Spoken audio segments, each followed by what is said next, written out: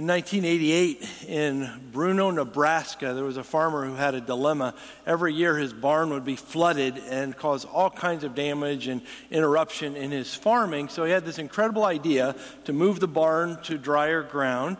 But instead of hiring someone to actually move it, had an incredible idea. Why don't we do it by hand? And here's actually a picture of what happened in 1988 in Bruno, Nebraska. 344 people gathered around this 9-ton structure and had bars that they'd made for handles, picked it up, and walked 115 feet to a new foundation and set it down. Moved a barn by hand. Amazing. It's kind of incredible how many projects like that on their face would be, you've got to be kidding me, impossible. But when people put their time and talent and energy and join together, it is kind of amazing what we can accomplish. And that's what we're going to be talking about today in God's Word. We're going to be in Nehemiah chapter 3. Before we get to that, in the New Testament, we have a lot of pictures of this, don't we? If you read in the New Testament, you read of we're the body of Christ. The church is made up of all kinds of parts, but together we're the body of Christ doing our own part, accomplishing God's mission on this earth. But in the Old Testament book of Nehemiah, which we've been studying, we're going to see today in chapter 3 an incredible picture of what can happen when God's people come together and serve. Nehemiah 3, by the way, it's one of those chapters, if you're doing your Through the Bible devotional reading, if you're like me, you usually skim through it or jump over it because it has all kinds, full of unpronounceable Hebrew names over and over and over again. So we kind of miss it because it's so rich, but kind of hard to read. So last week we looked at Nehemiah chapter 2, and Nehemiah has come from the palace. The king's given him his blessing. Go back. The walls are broken down around Jerusalem. It's a shame. God's people are not having the dignity and the worth that they should have as God's people. So Nehemiah comes to Jerusalem, scouts out the walls, begins to talk, gets some feel for what's going on, encourages people to get on board with this project, and then if you were with us last week, you know the opposition started already. It's going to continue throughout the whole building project.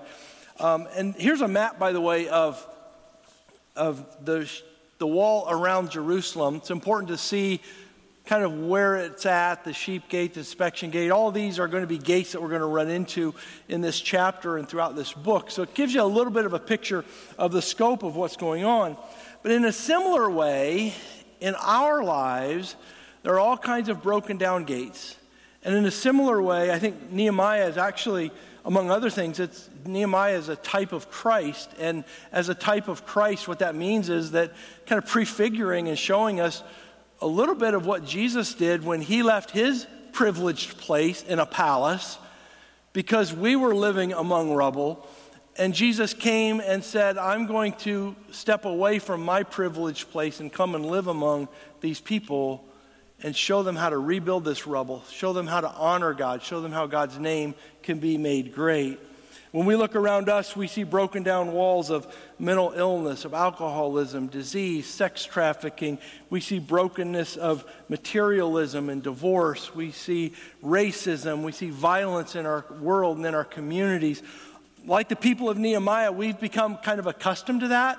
And sometimes we can watch the evening news or we can read the newspaper and we can see all that's going on and sort of respond that, yeah, that's sad, but not be deeply moved by it. Which if you were with us a few weeks ago when Adam shared the first message from Nehemiah 1, that was kind of the big calling, was to look at the things going on and be moved by something, be moved by the brokenness in this world, by the rubble that's all around us. But how do we work together as a church? How do we work together as Christians? How do we work together as churches following Jesus to rebuild the brokenness in our lives? I'm going to draw 5 principles from Nehemiah chapter 3. There are many more we could draw, but I'm just going to draw 5 principles that we can apply to our own ministry here and transfer it to what we do here at First Free. The first principle is that we need to begin and end with redemption.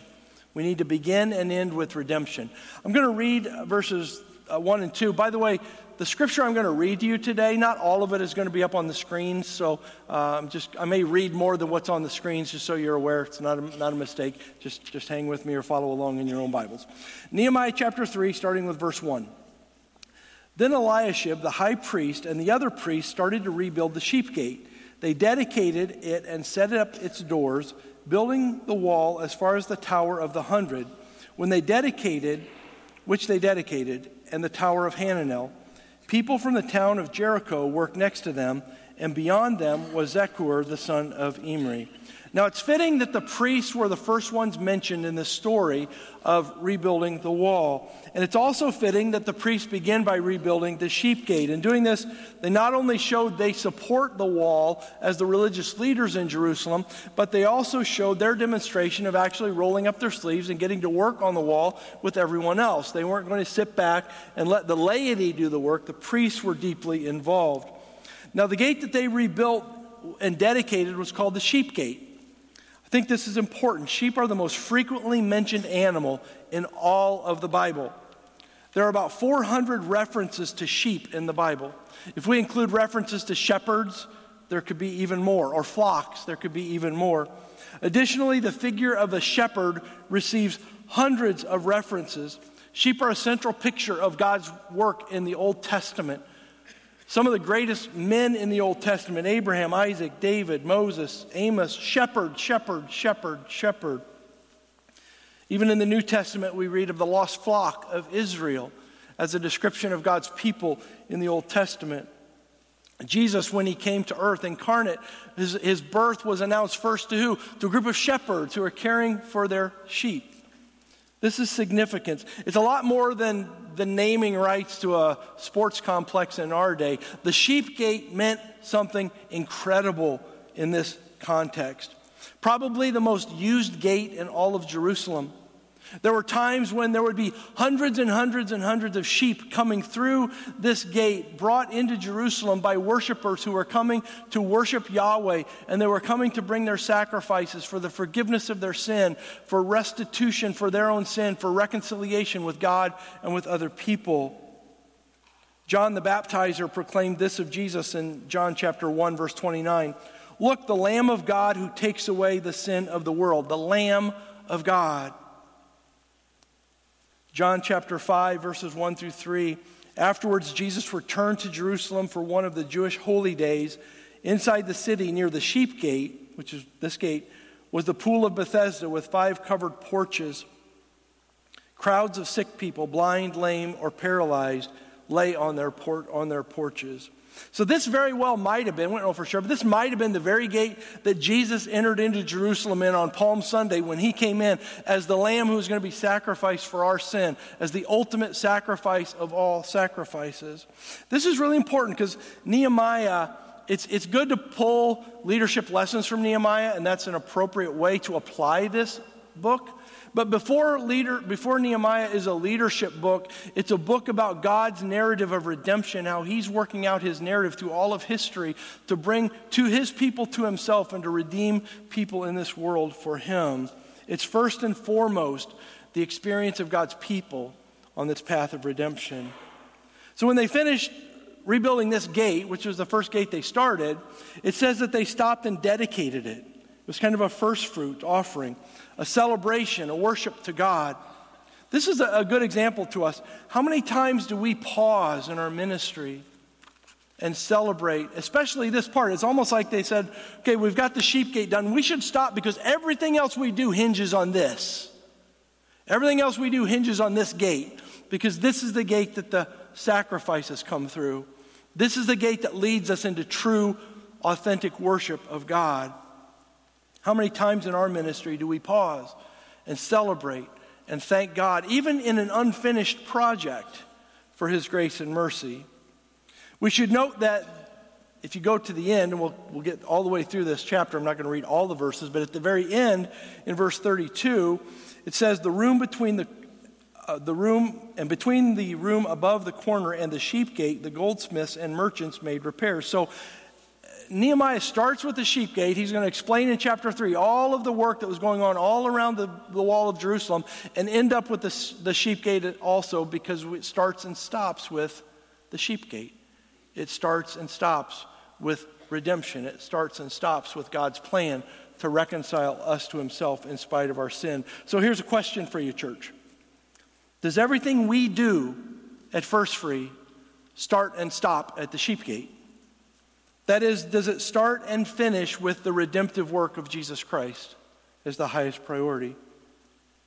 We should be able to look at every ministry program, every event, every class, every group, everything we do, every meeting we have at First Free. If it's under the auspices of our church, we should be able to look at everything we do and ask the question, how is this meeting or group or class uncovering our need for redemption through Christ? Or how is it explaining the provision of redemption through Jesus Christ?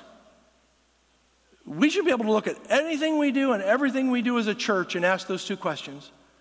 How is this uncovering the need that someone has or the need we have for Christ, or explaining his provision for our need?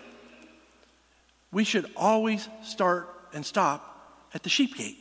We should start and stop with the redemptive work of Jesus Christ in our lives. The next principle is that everyone belongs on the wall. Everyone belongs on the wall. I'm going to read a longer section, so hang with me here. I'm going to start at verse 22, and this is just to give you a sampling of what this chapter is about. Nehemiah chapter 3, verse 22. The next repairs were made by the priests from the surrounding region. After them, Benjamin and Hashub repaired the section across from their house. And Azariah, the son of Messiah, and the grandson of Ananiah repaired the section across from his house.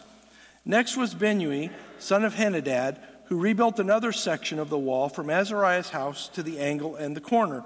Palal, the son of Uzai, carried on the work from a point opposite the angle and the tower that projects up from the king's upper house beside the court of the guard.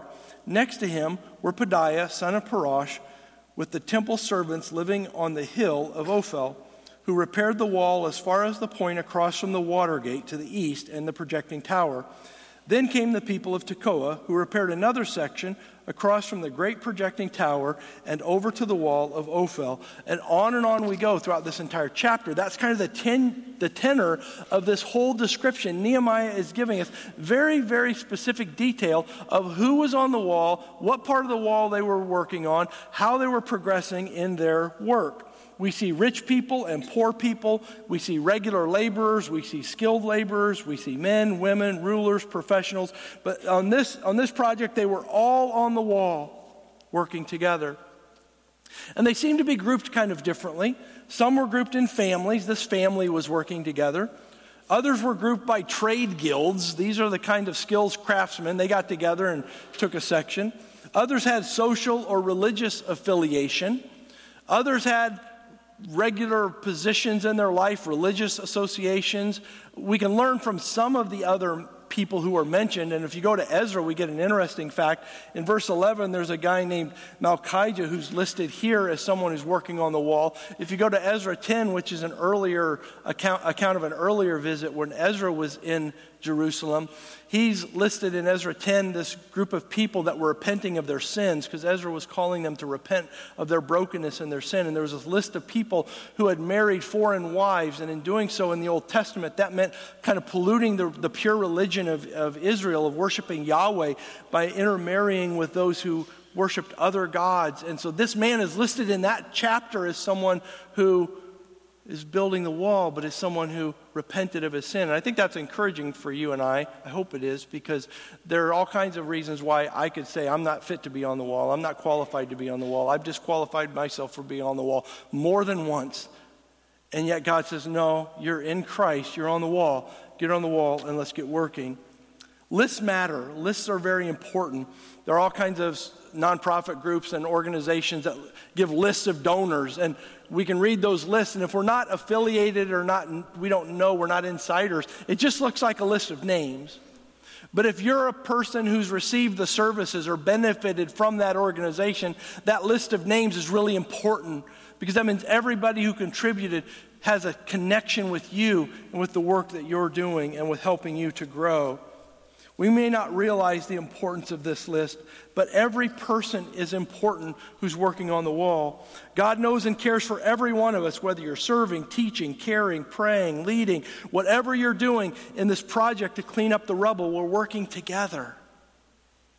I learned this lesson early in my pastoral ministry, and this was 28 years ago, I was preaching at the Peoria Rescue Mission, which I did once a year. I would take a week and preach to the men who would come into the mission, kind of their meal ticket before they would get to lunch. And there's this room full of men who are drug addicts and alcoholics and broken in all kinds of ways. And I prepared my messages to share the gospel with them. And I was praying with a retired pastor who had volunteered to kind of open the services, lead some songs. And as we were praying before we went out and I was going to preach to these men, this man prayed a prayer that I've never forgot. He said, God, please answer some mother's prayer today. Please answer some mother's prayer today. I thought, wow, I thought this was all about my sermon. It wasn't. Like, wow, my sermon is just one little piece of building the wall. And maybe God's using some grandmother or grandfather who's been praying, maybe been on their knees for years for one of these guys out here. And he's praying and I'm preaching and someone's playing the piano. And what's happening is we're all on the wall together to seek God's glory, to seek God's kingdom in these people's lives. So as you look through this chapter, you quickly see the organization of this whole thing. Nehemiah has this all set up. Each group was given a specific area to repair, to work on, based on who they were, where they lived. And in the New Testament church, we talk about giftedness. We talk about the gifts that God has given you, your spiritual gifts, your stage in life. We talk about your skills, the talents that you bring. We talk about your maturity in life, the services that you've been able to accomplish. And those all come into play to say, wow, where are we going on the wall? How are we going to fit on the wall? Some of you are leading groups here at our church, men's groups, women's groups, adult communities, small groups. Some of you are serving in Kid Connection or in our student ministry.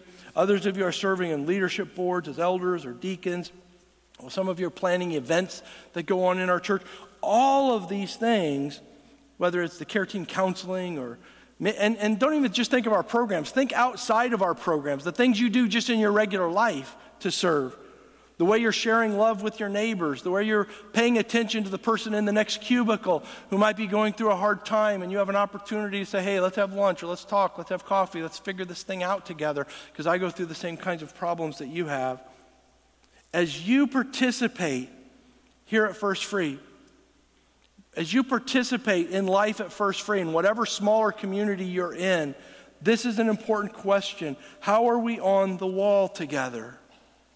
Scholars point out, by the way, that this is likely a transition in the Old Testament from main leaders like Abraham, Isaac, Jacob, Moses, and moving toward this section where it's not one leader who's doing all this, but everyone's involved on the wall. The priests and the laity are working together. And this is just one step towards the New Testament where we read, in fact, in 1 Peter chapter 2, verses 4 and 5, you are coming to Christ, who is the living cornerstone of God's temple. He was rejected by people, but he was chosen by God for great honor. And you are living stones that God is building into his spiritual temple. You got to get this. And what's more, you are his holy priests. You are his holy priests. Through the mediation of Christ, you offer spiritual sacrifices that please God. See, we're all on the wall together. There's no more valuable person on the wall or less valuable person on the wall. Every one of us has been called. Here at First Free, we believe that the best place to be active in the wall is in some kind of smaller community. Whether it's a home small group or one of our Sunday morning adult communities or in men's ministry, women's ministry, one of our care groups, we have affinity groups. Because it's really hard to be connected in this big of a room and say, all right, we're working on this together. So one of the important things that we want to encourage you to do is if you're not plugged in somewhere with a smaller group of people, encourage you to do that. Go to First Free or go to efree.org/groups or give us a call at the church office. Stop by one of the information centers so we can help you get plugged in to a group where you can serve together, where you can ask this question together. How are we contributing individually and together as a group to what's going on the wall? Now let's look at the third principle. Some will refuse to work. Some will refuse to work. Start reading in verse 3. The fish gate was built by the sons of Hesena. They laid the beams, set up the doors, and installed its bolts and bars. Meremoth, the son of Uriah, the grandson of Hakaz, repaired the next section of the wall. Beside him were Meshullam, the son of Berechiah, and the grandson of Meshabel, and then Zadok, the son of Banah. Next were the people from Tekoa, though their leaders refused to work with the construction supervisors. The old city gate was repaired by Jodiah, son of Paseah, and Meshullam, the son of Besadiah.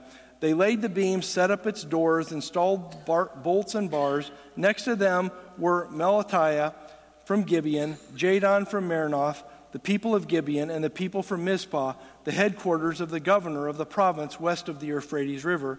Next was Uziel, son of Hariah, the goldsmith by trade, who also worked on the wall. Behind him was Hananiah, the manufacturer of perfumes. They left out a section from Jerusalem, as they built the broad wall. In the middle of all this description of everyone doing their part, everyone being on the wall, isn't it interesting that Nehemiah really pays attention and says, by the way, in verse 5, there were people from Tekoa who were working, but their leaders refused to work. Some versions say, some translations say, they didn't put their shoulder to the work. They wouldn't put their shoulder to the work. There are always going to be some. There will always be some who don't do their share of the work. And the picture in the Hebrew mind of this imagery of not putting your shoulder to the work is very, very familiar. This phrase was used of a team of oxen. Oxen would be joined together with a yoke around their neck and their shoulders, and so they would push with their shoulders. And if there was an oxen on the team that wasn't pulling its own weight, wasn't really pushing, we say, he wasn't putting his shoulder to the work. Still hooked up, still walking along, but not putting his shoulder to the work, not investing in the work that's going on here. That's what was happening here with these leaders. Now, we don't know why. Nehemiah doesn't tell us why. He doesn't give us the background of what's going on here. Maybe they were comfortable with the way things were. Maybe they had found some privilege or place of authority or power in the brokenness. And so for Nehemiah to come in and actually clean this up and to give some new direction, threaten them in their position, we just don't know. But it's as though Nehemiah just mentions it and goes on. And this is important. Next week when we get to chapter 4, Nehemiah comes up with some real strategy for dealing with opposition. And he's very strategic and very direct. He's really not here. In fact, it's almost like he just glosses over it. All these people are working on the wall. Everyone's doing their part. And the nobles of Tekoa, they're not going to put their work, they're not putting their shoulders to the work. But everyone else is really working hard. There are times when confrontation are really needed. There are times when what's important is to have the hard conversation and sit down with someone and say, hey, here's what I'm seeing. We're not working together. You're not investing yourself. You're not leaning into the work that God's given us to do. But here it seems like Nehemiah, at least in this situation, is taking a little different tack. You see, sometimes the best way to deal with the weeds is to grow the grass. Sometimes the best way to deal with the weeds is to make sure we've got a lush lawn of grass, and it's really hard for weeds to grow. Seems like that's kind of at least what Nehemiah is saying here. Let's continue to focus on the work that we're doing, and the leaders of Tekoa, they're either going to get with the program or this is going to be a really uncomfortable place to be if everyone else is building the wall and we're seeing progress here and things are happening. There's a New Testament principle or verse that gives us some principle for how we deal with this. 1 Thessalonians chapter 5, verse 14, Paul says, brothers and sisters, we urge you to warn those who are lazy, encourage those who are timid, take care of those who are weak, and be patient with everyone. It's just a brilliant way of doing life, isn't it? It's like, in order to gauge whoever it is, maybe it's someone in your small group, maybe it's someone in your family, someone you know here at church or on a ministry team, just doesn't seem like they're really getting into it. They're not really putting their shoulders to the work. It's easy to just become critical. But what Paul says in 1 Thessalonians is, no, we actually need to step back and ask, why are they not? If the best we can tell the heart condition is idleness or sloth, you need to get in their face a little bit and say, hey, come on, get with the program. If it's timidity, you need to encourage them a little bit. Say, hey, I think we can do this. If it's weakness, you need to help them. And I love that Paul says, and be patient with everyone, because we all need that. I mean, we all need that. How long does it take me to get it? And think, if we don't think that's an exhaustive list, and we even add others like shame and fear and brokenness, that the best way to approach someone in our group or in our church doesn't feel like they're really with the program, they're not really putting their shoulder to the work of gospel ministry, is not to judge or criticize, it's to come alongside and understand them. What is it behind that? And then how can we best love and pull them into the work? So whenever we encounter a Christ follower who's not involved in the community and service for the gospel, we need to take that approach. The next principle number 4, is that serving is exciting. Serving God can be incredibly exciting. Starting with verse 19. Next to them, Ezer, son of Jeshua, the leader of Mizpah, repaired another section of the wall across from the ascent to the armory near the angle in the wall. Next to him was Baruch, son of Zabai, who zealously repaired an additional section from the angle to the door of the house of Eliashib, the high priest. Meremoth, the son of Uriah, and the grandson of Hakaz, rebuilt another section of the wall, extending from the door of Eliashib's house to the other end of the house. So in sharp contrast to the nobles of Tekoa, who didn't put their shoulders to the work, there's this guy Baruch, who Nehemiah didn't describe the emotional investment of anyone else who's building this. So this guy must have been different. This is the guy who got up early, was on the job site early, whistling, singing, hey, welcome to work today. Let's get this thing going. And he's the guy after he finished his task for the day. Can I help you with yours? Isn't this cool that we're building the wall? And just incredible enthusiasm about building a wall and cleaning up rubble. That's the flavor that we get from this guy. We don't know why. We don't know what it was about him. But Nehemiah seemed to need to say, he did it with heart. He did it with enthusiasm.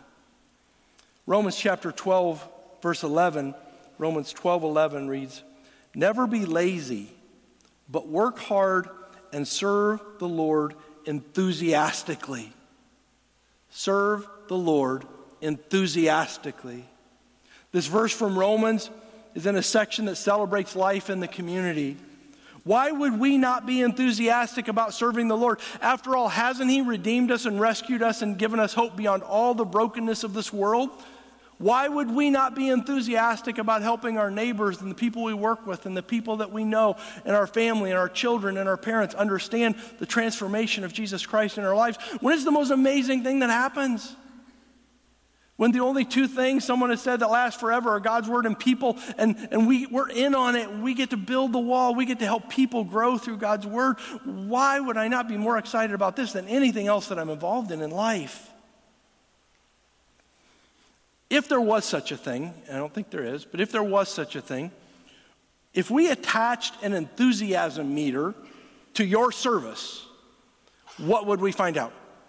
If we would attach an enthusiasm meter to the way you served God, to the way you did your work that God's calling you to do, what would we find out? Maybe it would be a low reading. If so, we would ask, why? Why the low reading? What do we need to do? What are we missing? It's certainly not the gospel's fault. It's certainly not God's fault. We've got the most incredible message of salvation and freedom that this world has ever known, and we've been called to give it to people, and we've been given the Holy Spirit to empower us to do it. It's not His fault. The problem's down here somewhere, so then we start asking, what's the problem? Maybe it's a problem that I need to be reconnected with who Christ is and with what He's done in me. Maybe you need to hang out in the first chapter of Ephesians a little bit more. The first chapter of Ephesians, they're all good, but the first chapter of Ephesians talks about being in Christ. And when you're in Christ, what that means, that Christ lives in you. The power of God is alive in you to do the work that He wants to do in you. And there's nothing that happens in your life that's done apart from that power. Nothing. No surprises from God. Or maybe You need to go to a verse like Hebrews 10:23 and memorize it and meditate on it. A verse like that speaks to God's faithfulness. Sometimes the problem, we're not enthusiastic because we really get down. And if we look at what's going on in the world, I think an honest appraisal of what's going on in the world, we would probably be moderately depressed, wouldn't we? This is just really a mess. But we really get down because we don't compare that to the faithfulness and the promises of God. It's when we look at the mess of this world in comparison to the promises of God and His indwelling in us through the Holy Spirit that we think, wow, this is exciting.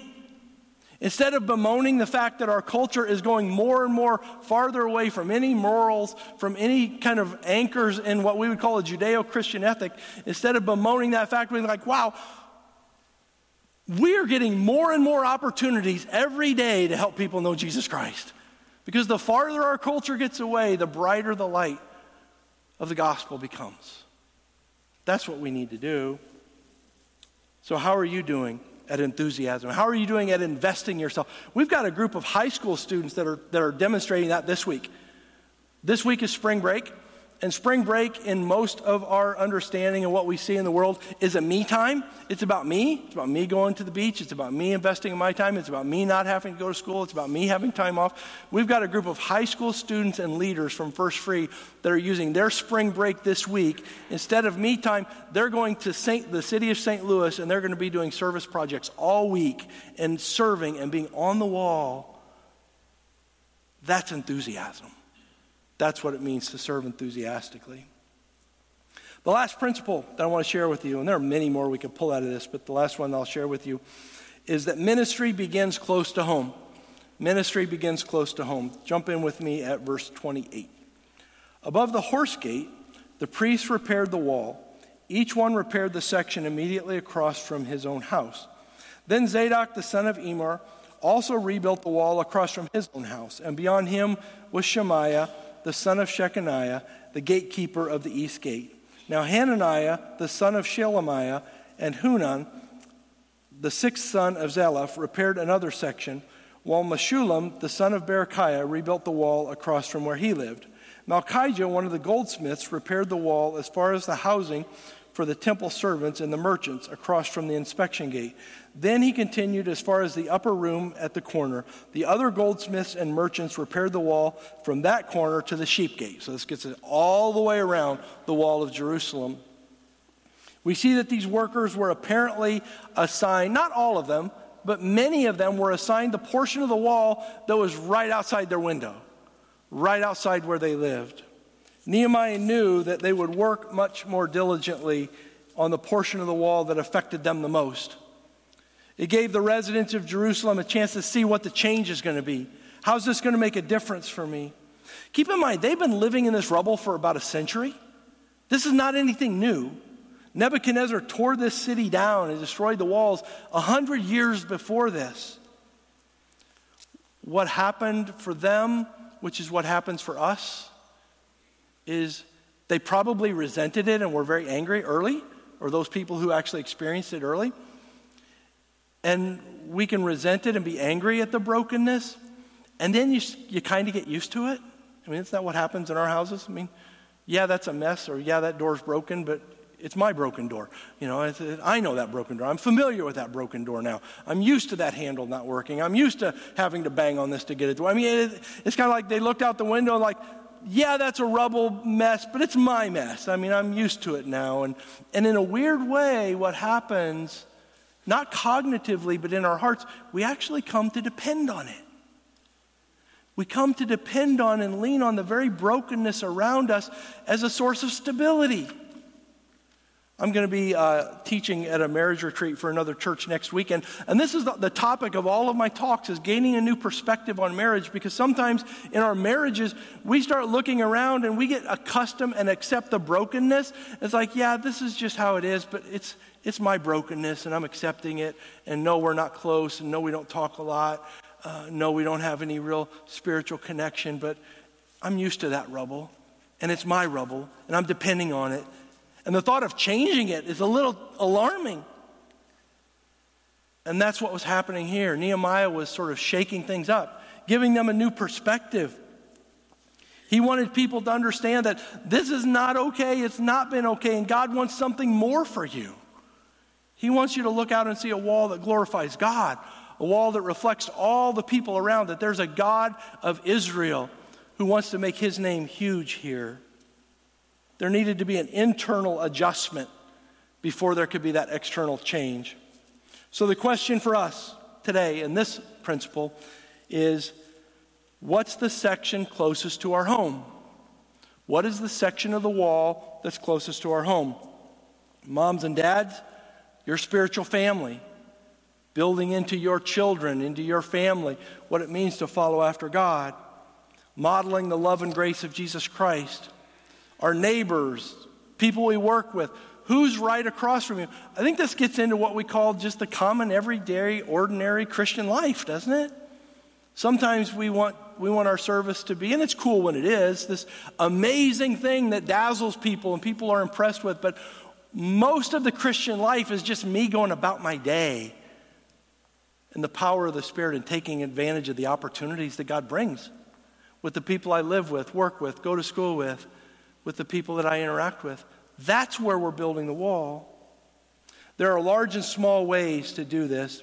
We had a sermon series last year called How to Neighbor. If you were with us, do you remember that? We spent like 4 weeks, I think, talking about how to actually be a neighbor to someone in a way that would give us an opportunity to share God's love. Not in a project kind of way, but just in a natural way, because it's the most incredible message the world's ever seen or ever heard.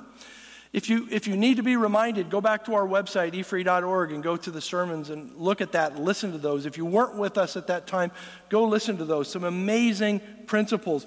One easy way right now that you can do in the next few weeks is our children's ministry, our Kid Connection, is going to have an Easter egg hunt outreach event on Saturday, April 13th. There are actually cards at the door, at the welcome centers at each end of the lobby. We're inviting all kinds of kids. We want all kinds of kids to come. There's going to be a petting zoo. There's going to be lunch. There's going to be connections and gospel presentations for these kids in an appropriate way. And the question is, well, here's what we could do. We could announce that and say, Easter egg hunt April 13th, make sure you know. Or we could say, wow, how is that a part of the wall out front of my house? Where are there children in my world that I live near, that I go to work with someone who has young kids, go to school with someone who has young kids? How can I invite and bring the children in my world here for this outreach event, which has been planned to help them become part of our church family, become among us and say, wow, this is a group I want to know because they know Jesus Christ, and then hopefully have them encounter Jesus Christ. What does it look like to be on the wall near where you live? Who are the people that God has brought into your sphere of influence to influence for him?